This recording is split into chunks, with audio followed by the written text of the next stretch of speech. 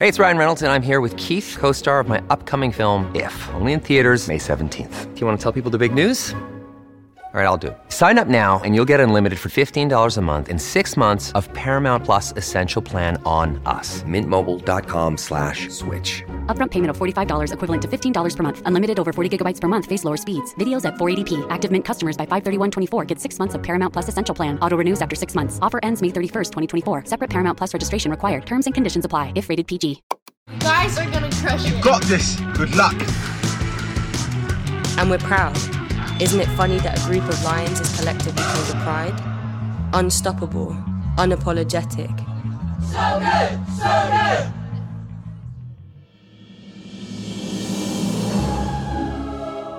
Welcome to Off the Looking Glass. I'm Jessica Smetana. And I'm Kate Fagan. You just listened to a very schnazzy England soccer team roster announcement that came out last week. And Kate, tell the audience what is coming up in the next month. I assume they already know, but tell them just in case. Just in case you didn't know, the Euros are about to begin in England. And yes, we had that sound, Jess. We'll have to watch this video together. I don't know if the Oscars have a category for 2 to 5 minute roster introductions, but this is almost worthy of that. It was pretty cool. And I've been looking forward to the Euros because this is going to be the first tournament where I attempt to watch every minute that is being played. Ooh. Growing up, I used to love staying home like in the summer during middle school and watching like every single soccer game that would be on. All the international games that'd be at like 7 a.m. Yep. Because we didn't have school and we were too young to work yet. So my sister and I would just watch every single soccer game that was ever on TV. Mostly men's games because I don't think many women's games were televised then. But it is something about like July just feels like international soccer match to me early in the morning. Yes. Maybe you have a margarita at the same time, not like at 7 a.m., but maybe once you hit 10 a.m. and there's like the horns, like the buzz of a soccer stadium that you can hear through the TV. So yes, this is the first women's Euro that I am fully invested in. A thing that happens to me though, Jess, when it comes to watching international soccer is like a lot of Americans, I gravitate toward the homeland of my ancestors, which unfortunately for me, though fortunate in other areas like maybe writing and beer, it's good. But in soccer, being from Ireland is not great. It hasn't historically been great for me. So I will be rooting for Northern Ireland in particular in Euro 2022. I don't expect them to go far, but they will have my rooting interest. So wait, are you Irish or Northern Irish? I am. I mean, we might get into some like political territory here. Yeah, I mean, that's a fair... If Ireland were in the Euro 2022, they would be my number one rooting allegiance because I'm from County Cork in Southern Ireland. Because they are not in Euro 2022. Mainland Ireland. Okay, I'm sorry. Mainland Ireland. Thank you for... I don't know if you're Googling at the same time. Thank you for knowing my country. I read a really good book by Patrick Radden Keefe about the Troubles last summer. So yeah, I know a tiny bit about the Troubles, which were Northern Ireland. But I feel like it's very American to like kind of replace the two. But if you lived in the UK, you certainly would not. Yeah. So I'm sorry for mansplaining Ireland, but. No. I mean, I also know a little bit about Northern Ireland because I saw the movie Belfast last year. So Americans, like we are easily the stupidest people ever. There is no doubt about it, Jess. Yes. And I think I have personally proven it right here at the top of this episode. Well, anyway, so let's get away from my lack of knowledge about Ireland. Who will you be rooting for in Euro 22? Well, I don't really have a rooting interest, but I suppose the home team England squad that we just listened to the announcement for would be a fun pick. You know, the English men's team hasn't been very successful since their historic World Cup win in 1966. So it'd be great to see the women's team do what the United States women's team has done, which is far succeed the male counterparts of their country. I really like that, Jess. In fact, now that you're saying that, I'm picturing sold out Wembley for the final of the Euros in July with England winning a 2020 Euro Championship. But now I'm a little concerned that my rooting allegiance will go from Northern Ireland to England. And that just feels like all kinds of wrong here. Yeah, right. Okay, I'll work on that. I'll work on that. Okay. Yeah. No comment. Yeah, no comment. We should tell the people what is on the show today. On the show today, we have a very international season finale of Off the Looking Glass. We have W Series driver and Sky Sports presenter Naomi Schiff, who came on to tell us all about the world of motorsport. And we also have an extra, Kate, that you wrote. Yes. Do you want me to tell the people what that's about? Yes, tell us what it's about. Well, we're definitely bookending this episode for you, talking about the Euros at the top, and then in the extra, we are going to tell the story of the FA ban, which was England's Football Association ban of allowing women to use FA pitches. And this lasted for almost 50 years. So we are going to take you back in history and tell that story. And of course, as always, don't skip the ads.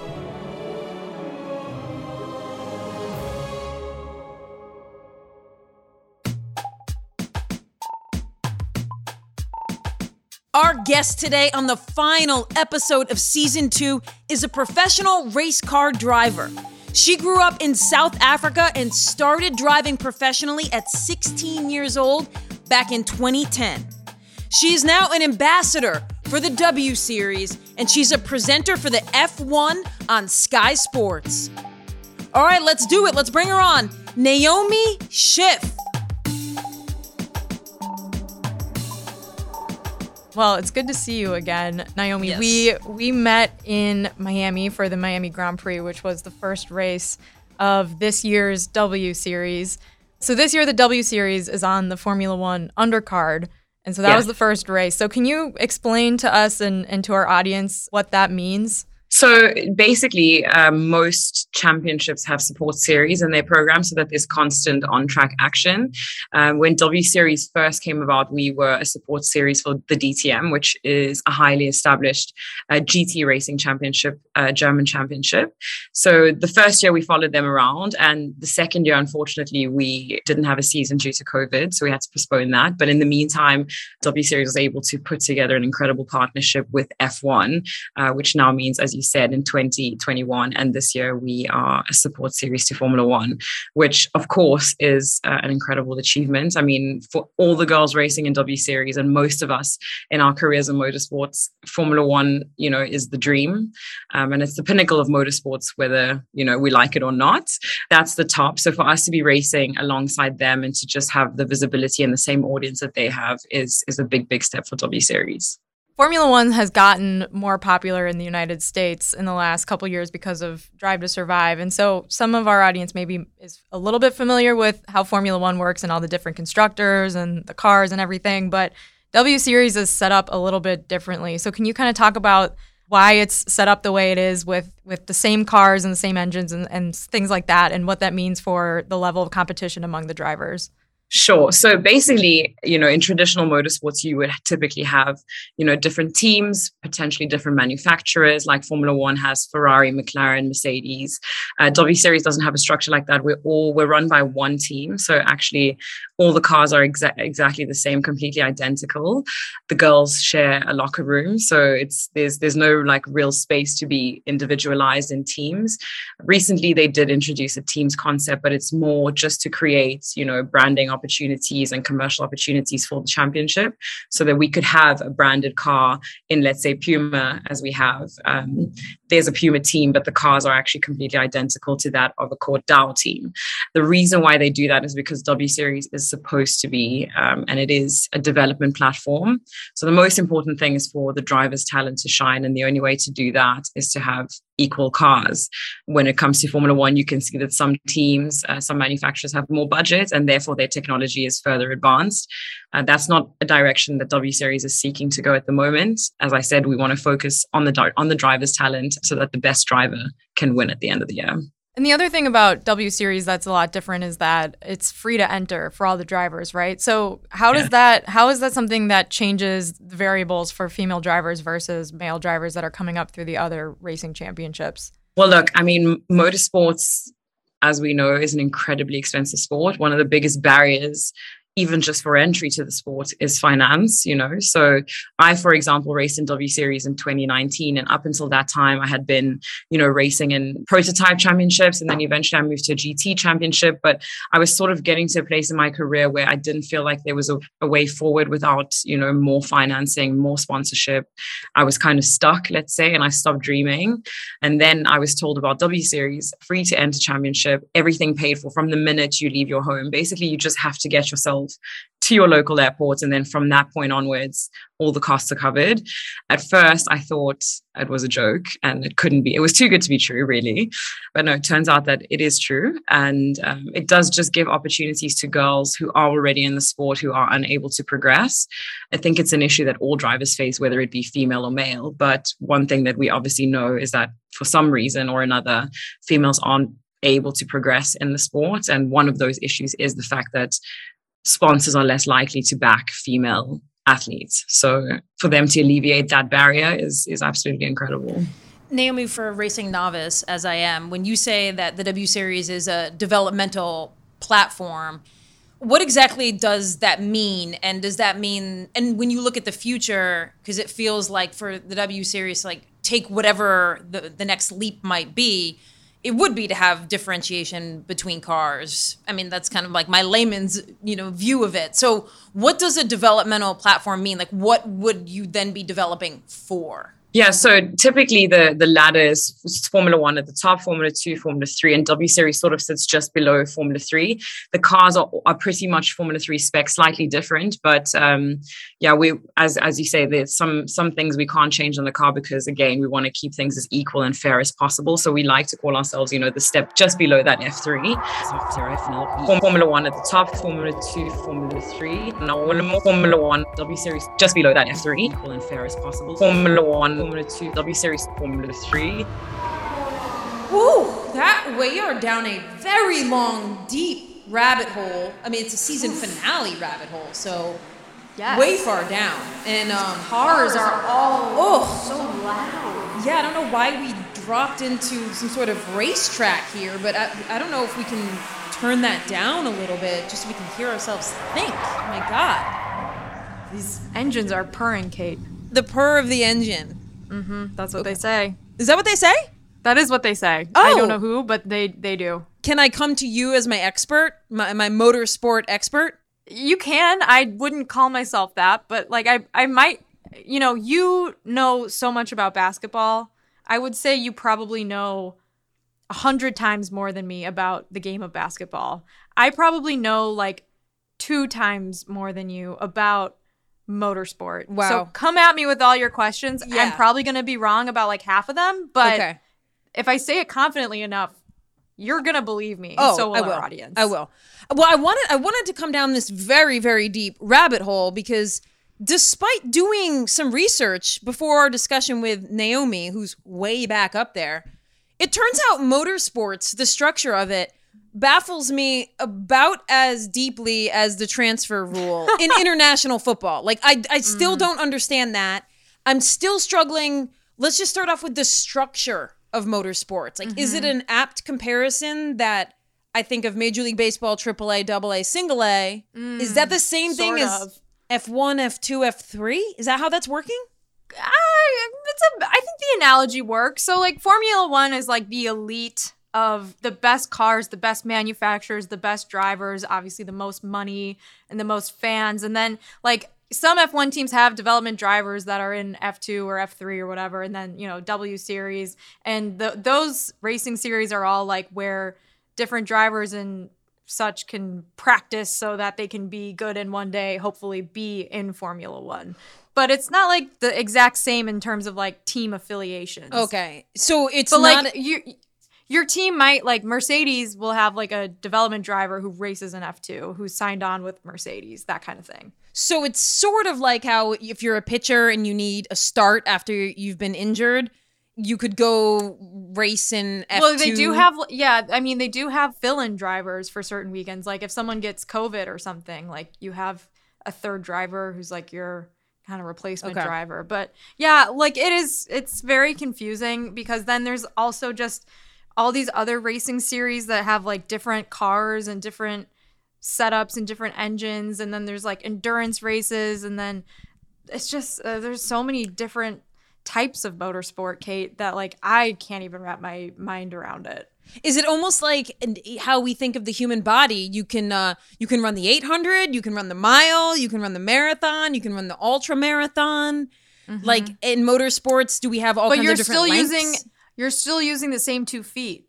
That in is motorsport, true. you might not have the same 2 feet. Okay, so you might have 4 feet, but they're wheels. Okay. Are we helping the listener right now? I think a little bit. Is this helping you at all? Yes. Is this even correct? So what I have gathered is that motorsports are different than running. So yes, they're different, and also different than baseball. Yes. Okay. I think things are clearing up for me. One other thing before we go back up to Naomi. When was that? Like, have we had an F1 women's driver? Are we close to having one again? Yes, that's a great question. So there was a woman who raced in Formula One who was Italian. Her name was Lella Lombardi. Hope I'm pronouncing that right. This was in the 70s. She raced in 13 races, I believe, or 12 races.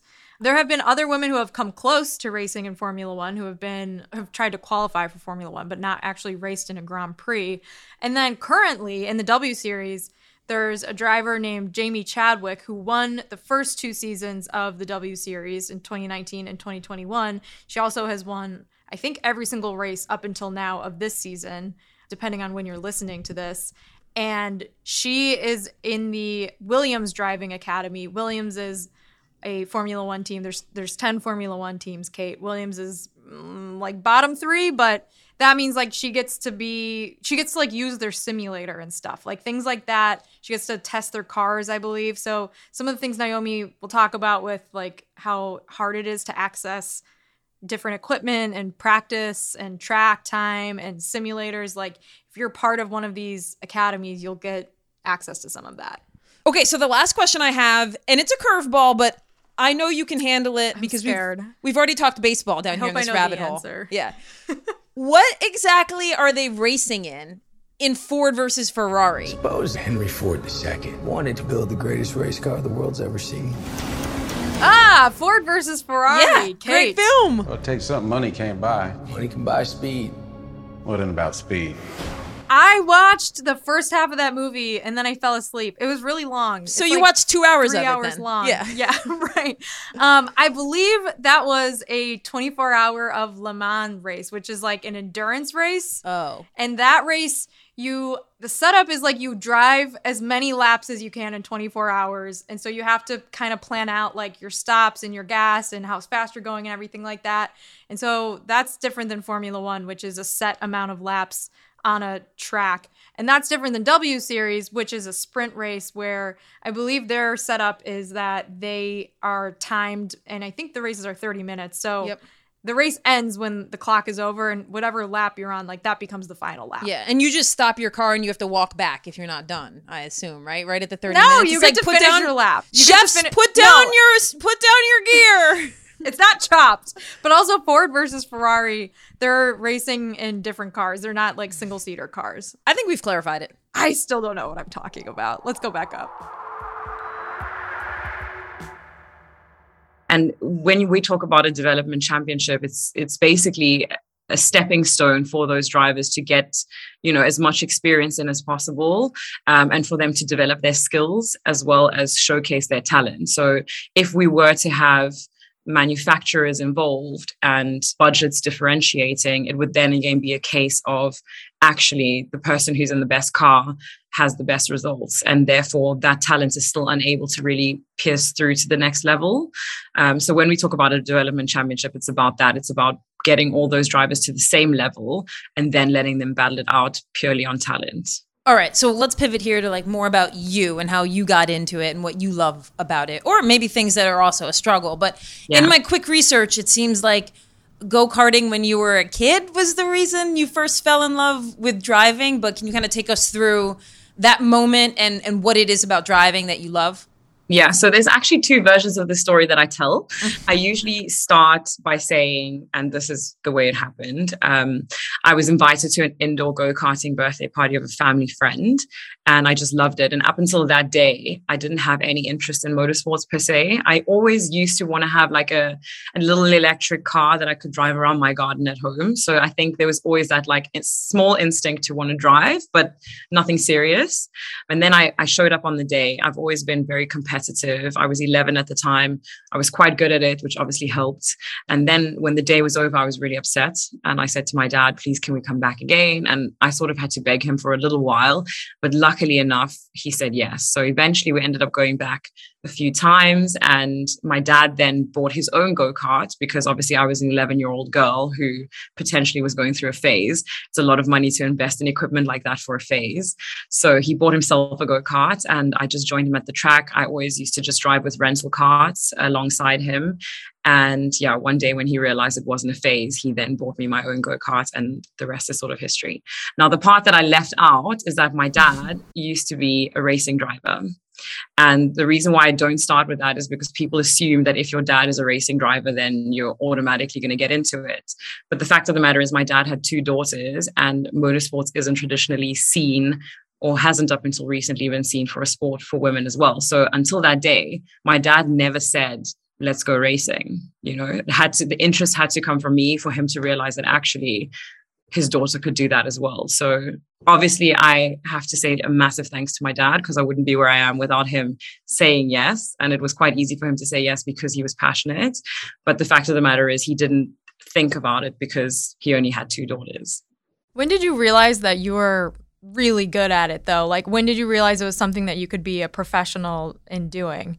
Well, the first year that I started competing in karts, I was just racing at a club level. I won the club championship that year, but, you know, it's not the most professional level of racing, but, you know, it was still pretty decent to have won it in my first year. And then the next year, the usual route would be to race on a regional level. And then the year potentially after that on national level, we decided to skip the regional level and just go straight into nationals. And that year I ended up finishing second in the South African Championship, my second year of racing. And that basically awarded me South African colors, let's call them, to represent South Africa in the karting world championship. So I think that was the point where I realized that it was something I could do and that how big the world was. And I think that's when I really fell in love and I was like, okay, this is what I want to do for the rest of my life. Whether that was realistic or not, I don't know, but I definitely felt it in the moment. Yeah. So my background is in basketball. And when someone says, like, you know, they came up and they were playing whatever, you know, here in the States, it's like AAU and then high school.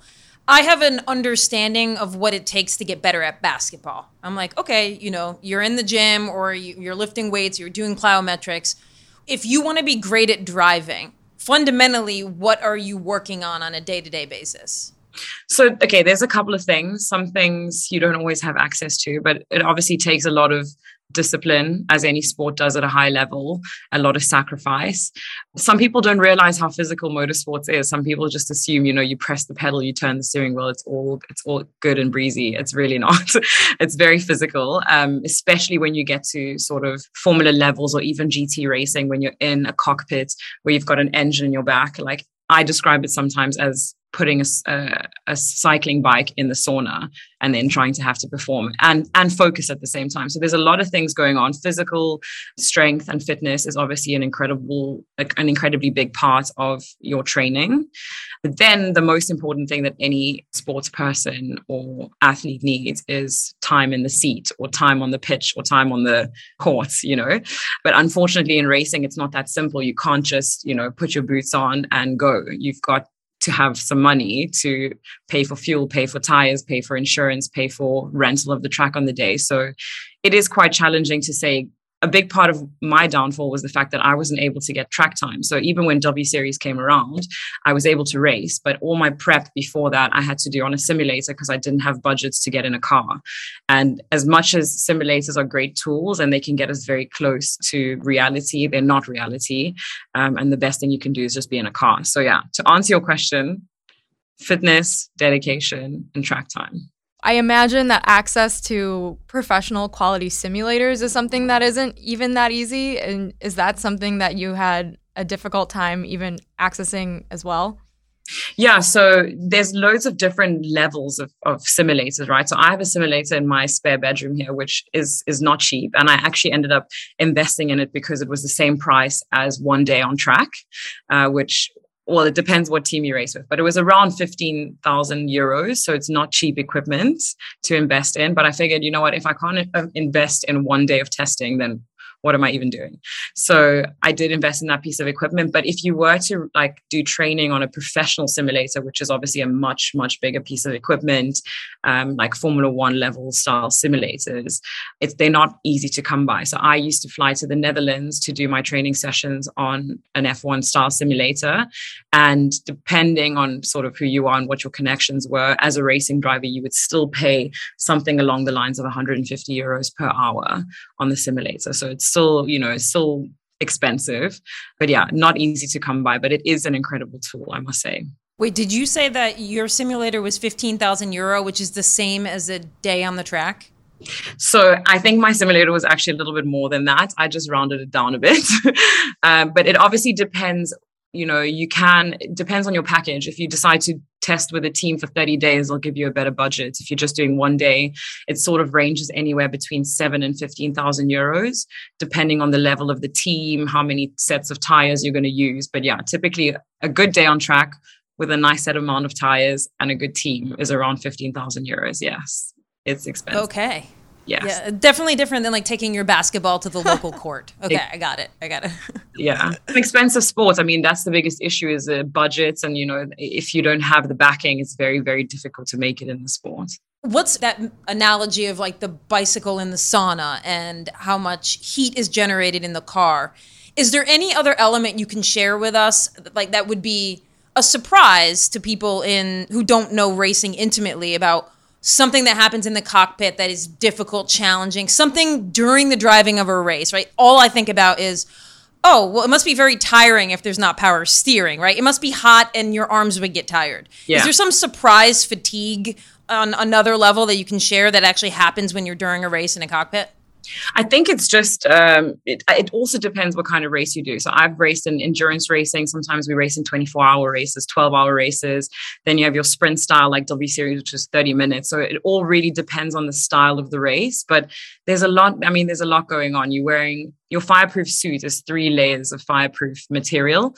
Then underneath that, you've got fireproof underwear. So you up to 4 layers. You've got a balaclava on, a helmet on, all these layers on top of you. Before you even get in the car, you're already dripping with sweat. So heat is a big one. As I mentioned, you've got the engine in your back. So that's generating a lot of heat. And although in a single seater, like in the W Series Championship, it's an open cockpit. So when you're driving, there is the element of wind, which helps to cool you down a little bit. You've still got all that physical force going in. As you mentioned, there's no power steering. So you're, really pulling on the steering wheel. The brakes, there's no ABS. So every time you hit a hard braking point, you're pushing about 100 bars of pressure into your braking pedal. And now all of those things are super exhausting. And meanwhile, there's still loads of things going on. You've got to be calculating strategy, potentially. You've got your engineer in your ear telling you a whole bunch of information that you've got to digest. And then you've got cars all around you that you're navigating, right? Either you're trying to close the gap to someone in front of you, or you've got to defend from the person behind you. How much time are you losing by defending to that person? There's a lot of like mental sort of exhaustion that goes into it on top of the physical and all the heat. So it's like a lot of different sort of things being thrown at you.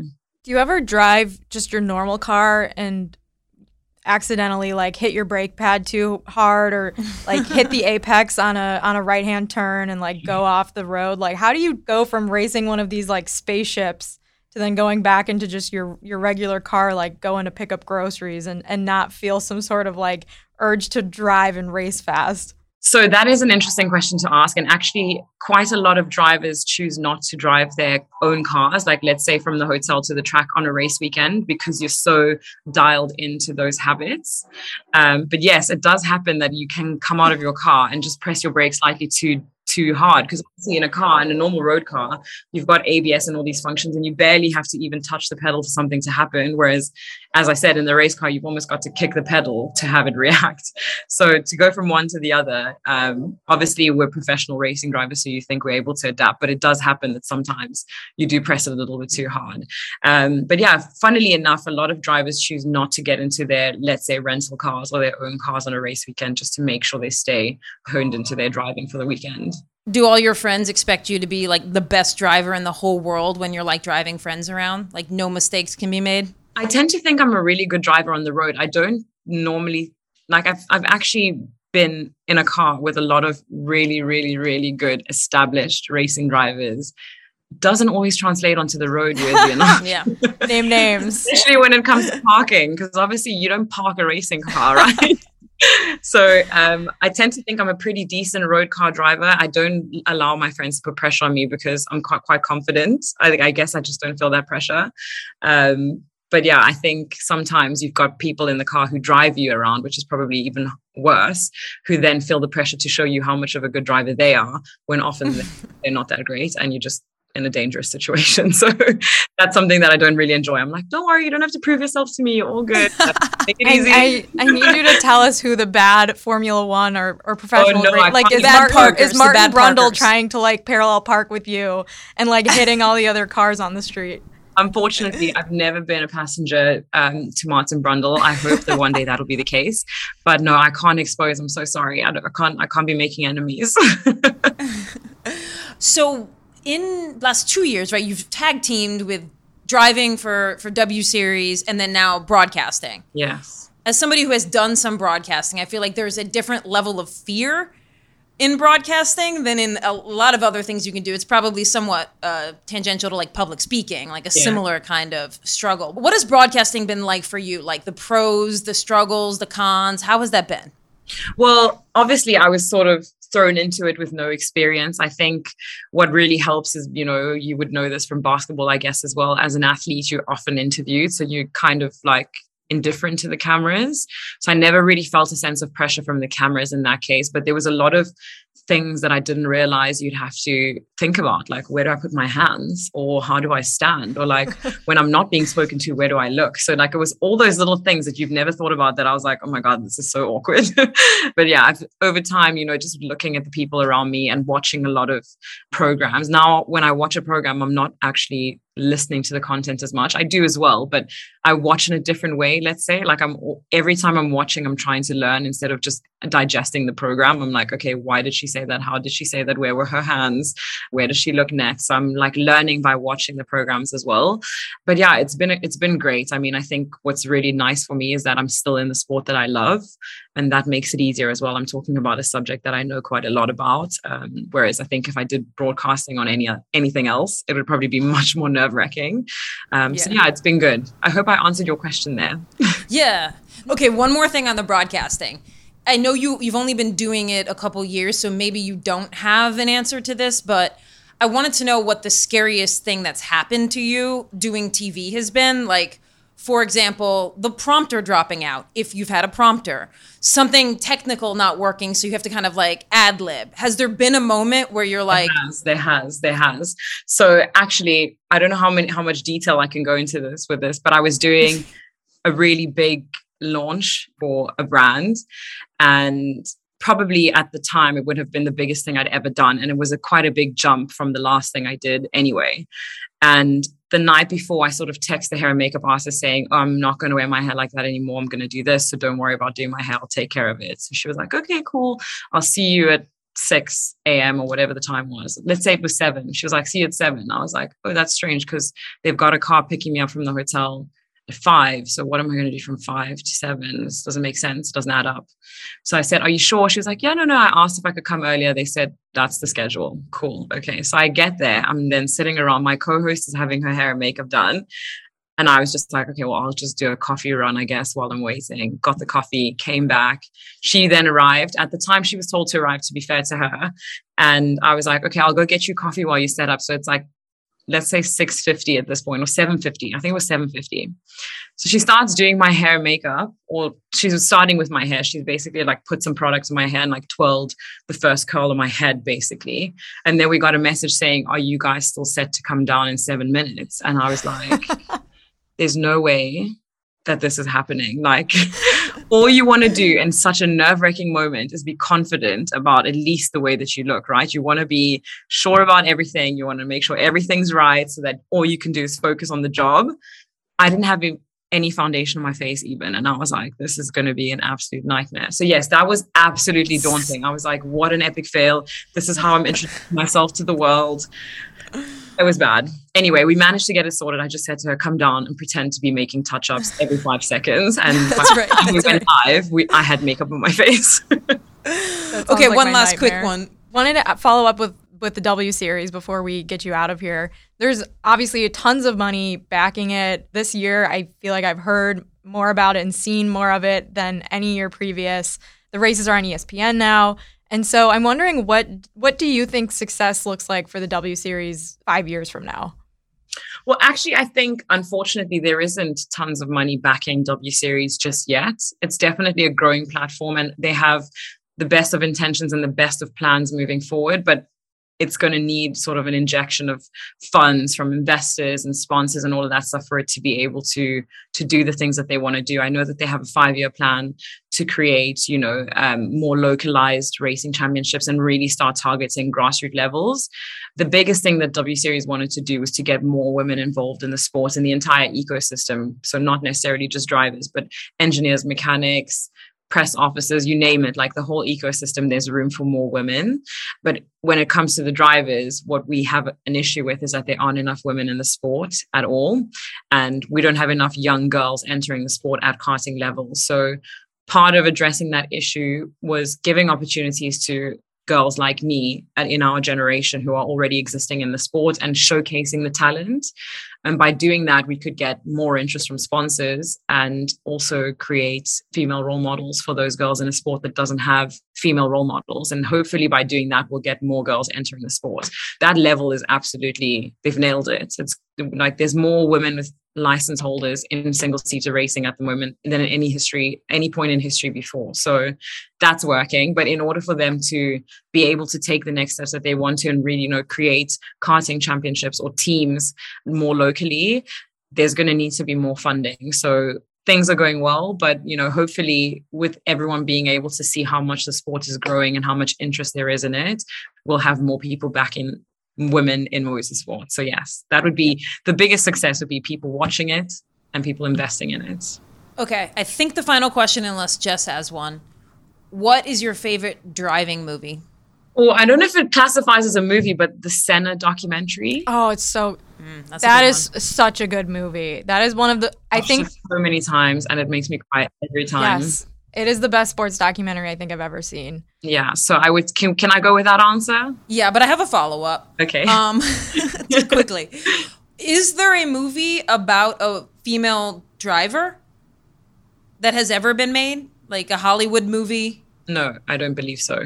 Not that I know about, anyway. No. All right, we need that. I mean, we have movies even about women playing basketball. We have movies about golden retrievers playing volleyball, and yet like female sport. We've had an entire series of this family pet playing every single sport, and yet we do not have women just doing like what they want to do. It's ridiculous. Yeah. And on that note, Naomi, thanks for joining us. Thank you so much, ladies. Thank you. Appreciate it.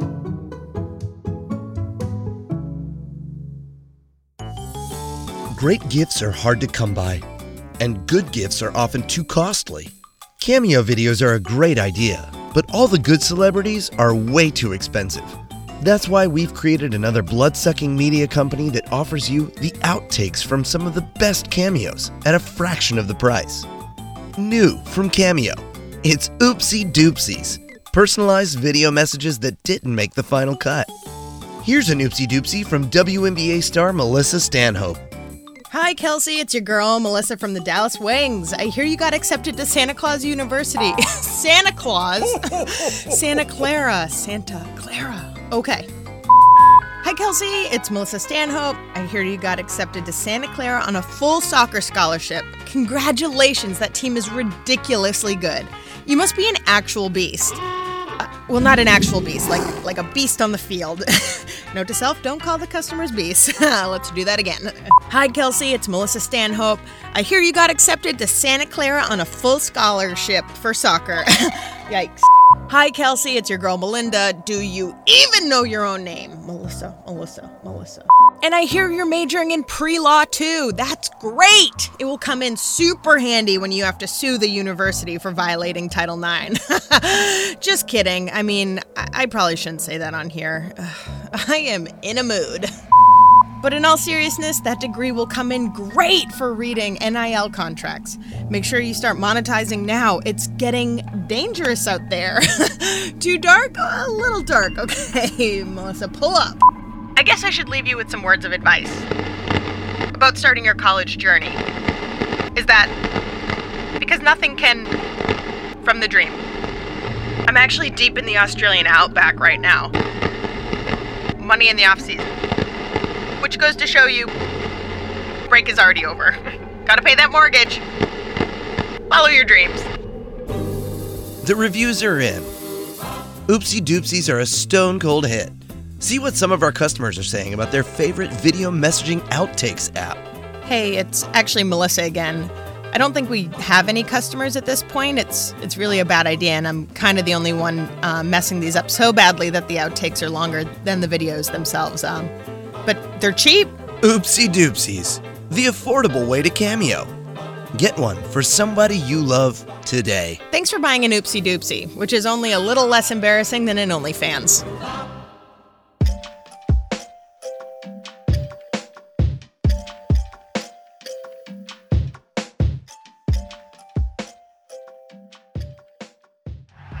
And to David Beckham, live from Wembley. Well, today's the day. I'm here for the announcement for the England squad for the Euros. From bedroom dreams to AstroTurf to Sunday League to stadium, England raised the lioness in every corner of the country.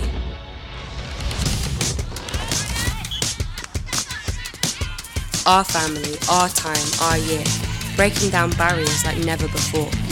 These are more than teammates, more than friends. Sisters got history because the 3 lions were born from a lioness. On July 6th, the 2022 European Championships kick off with England playing Austria at Old Trafford in Manchester, a match that's already sold out. The tournament is being hosted by England's Football Association, the FA. Recently, a player for Iceland, one of 16 nations in the upcoming event, criticized some of the venues being used, which include a pitch used by Manchester United's reserve team. The FA chief, Mark Bullingham, responded by saying this, quote, "The absolute truth of it is we did a tender process throughout every major ground and city in the country, and there were very few that came forward in wanting to host the Women's Euros. We think we have some brilliant venues, but if you think people were knocking our door down to host matches, that was not the case." This pre-tournament exchange perfectly sets the stage for the story I'm about to tell you. That the head of the FA is telling us, with apparently zero sense of irony, that, women's sports is the reason they couldn't book all stellar venues for the European Championships, well, that actually maps frighteningly well onto history. That an organization that once banned women from playing on its fields for 50 years is surprised to still be dealing with the aftershocks of its own misogyny is, well, not surprising. Okay, here we go. Back in time to tell the story of the FA ban. It begins in 1863, when the rules of football are first written down, and the Football Association is first formed. So when the Football Association was formed in 1863, it was by and large for young men who were Oxford and Cambridge educated, who really only wanted to agree a set of rules for themselves to play. That was Jean Williams, professor of sport at the University of Wolverhampton. It spread very quickly to the masses and became the kind of people's game. So by World War I, the FA had never really taken a stand on women's football before, apart from banning women's teams from playing against men's teams in 1902. And they did that because it was really popular with paying spectators. So, in England, in the early 1900s, women play football. In fact, in many working-class towns, the local community, and men in particular, support the women's and men's teams in equal measure. Here's Flo Lloyd-Hughes, who covers football for The Athletic.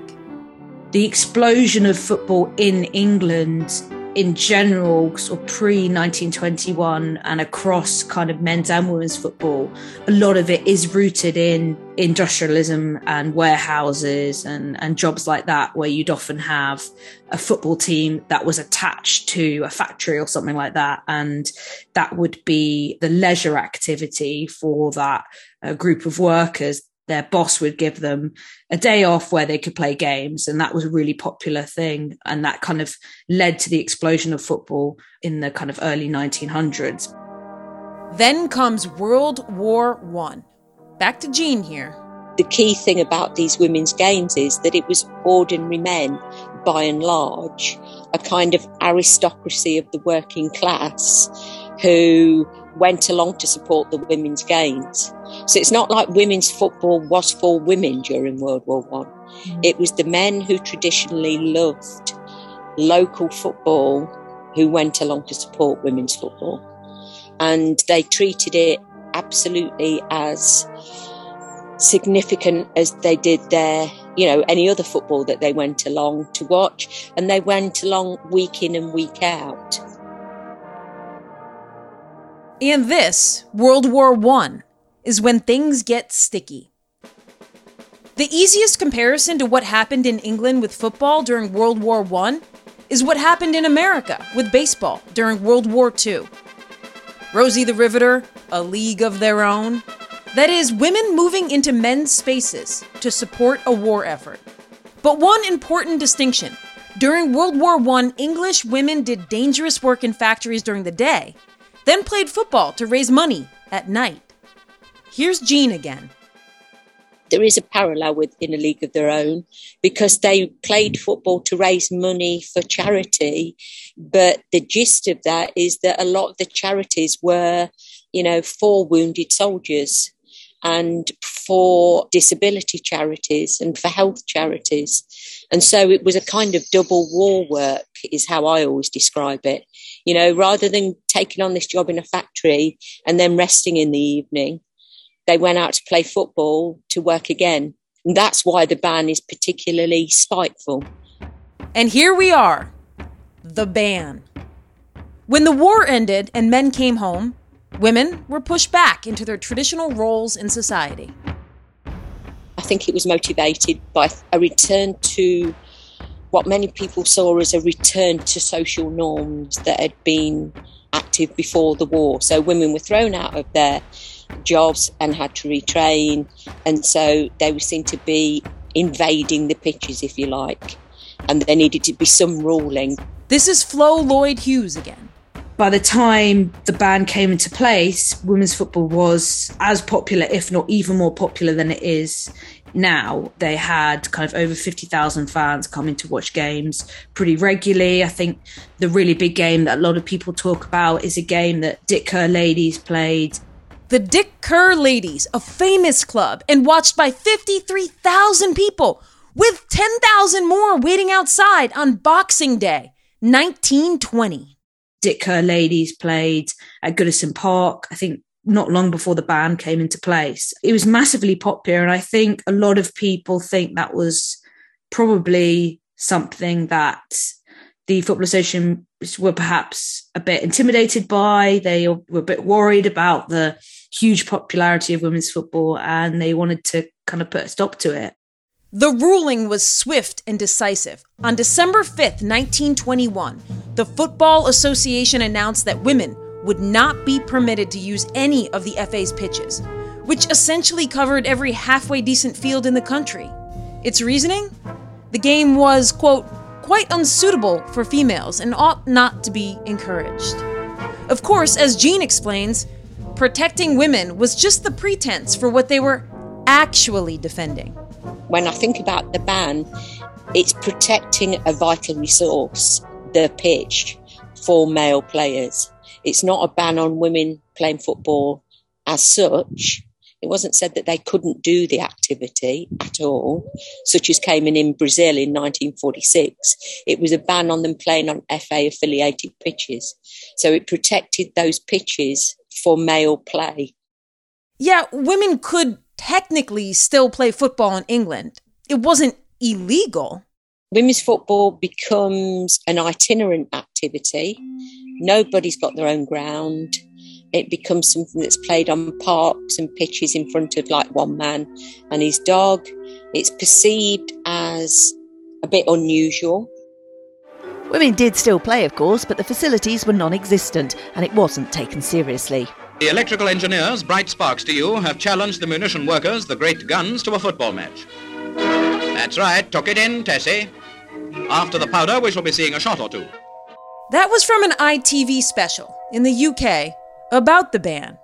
So, not illegal to play, no, but the effect is similar.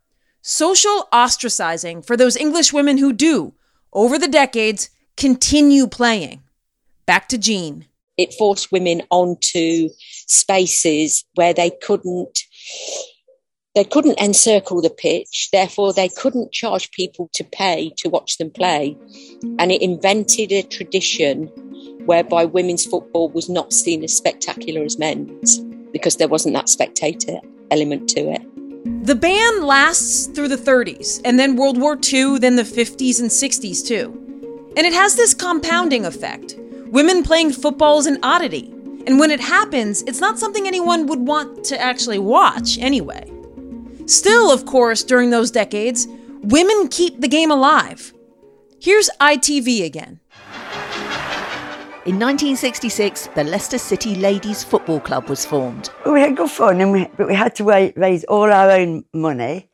The FA would not let us have pitches, and some of the pitches hadn't got female changing areas anyway. It was quite different to today. We changed in garages, in the cars, sometimes somewhere else, then drove in the boots to the match. Rode in the boot, British for trunk, FYI, to the match. Finally, the 1970s roll around, and some major shifts happen.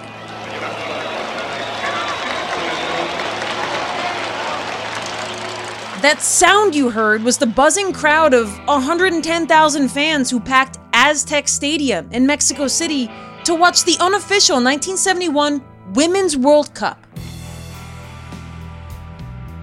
With the women's game gaining traction in other countries, and the shifting societal winds, and the forming of unofficial women's clubs around England, and the creation of the unofficial Women's Football Association in 1969, and with pressure from soccer's European Union, UEFA, the FA finally rescinded its ban in 1971. When the FA lifted the ban in 1971, Leicester City Ladies finally got a pitch. First one was at Weston Park in Leicester. Wasn't the best, but it was a pitch. And in the many decades since, and especially the last few years, the game in England and around the world has grown rapidly. TV deals for the women's teams in the Premier League, 91,000 watching Barcelona earlier this year, sold out stadiums for key matches. Of course, those highlights are just that, the highlights. And often, too often, we're still reminded that so many still see women's football as secondary and undeserving of the best pitches. Let's just take the example of World Cup in France, 2019. The final of that wasn't played in the national stadium of France.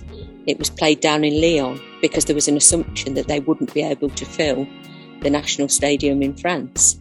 And that's still going on. So we're 50 years after the 50-year ban, and we're still dealing with the reinvention of the secondary nature of women's football. And hopefully at, say, the next Euros 4 years from now, there won't be any matches played on reserve fields, or there won't be clubs reticent to host, because women's football is on a meteoric rise. But as always, we can't adeptly react to the present, or be properly prepared for the future, if we haven't fully absorbed our past. The Euro Championships, they kick off in England on July 6th.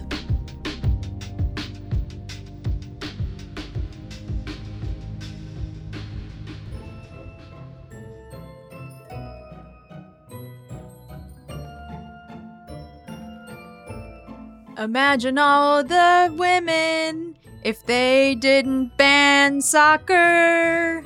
Oh, I like that. They would have been so much better. I'm actually tone deaf, so this is really upsetting. Wow, yeah, you are. It's bad. Okay, Yeah. but we're, It's crazy, Kate, when you think about like all of the years lost to just you can't even play. You're not allowed. Don't play. No. But also, once you No. start playing, you're not good enough and we don't care about you because no one cares about this. Because historically you haven't done it. So because we Yeah. didn't let you. Anyways. No, it's it has been one of the themes of this season too, is going back in time and telling stories of the moments in history where women have been relegated to the sidelines, and in this case, almost quite literally. Mhm. It was like one of the women I was talking to, Flo.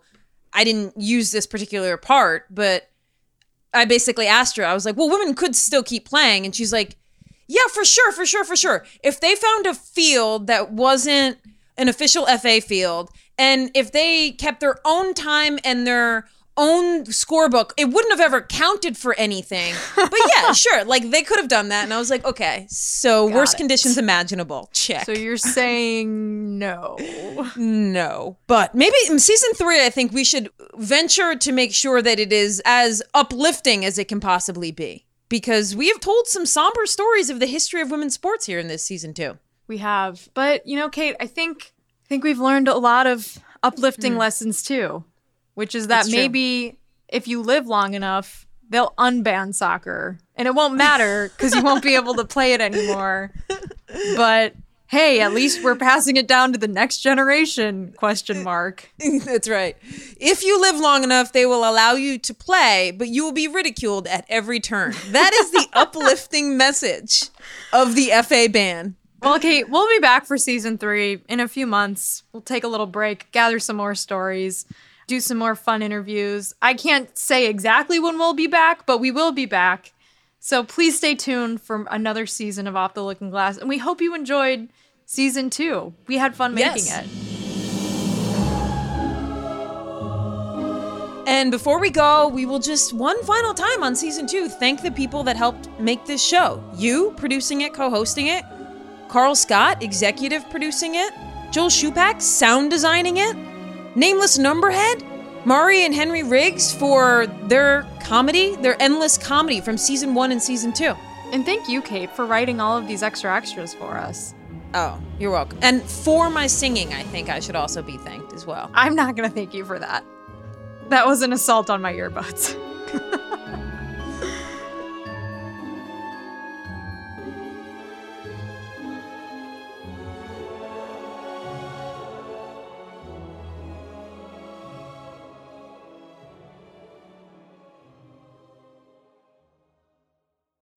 When you need mealtime inspiration, it's worth shopping Kroger, where you'll find over 30,000 mouth-watering choices that excite your inner foodie. And no matter what tasty choice you make, you'll enjoy our everyday low prices, plus extra ways to save, like digital coupons worth over $600 each week. You can also save up to $1 off per gallon at the pump with fuel points. More savings and more inspiring flavors make shopping Kroger worth it every time. Kroger, fresh for everyone. Fuel restrictions apply.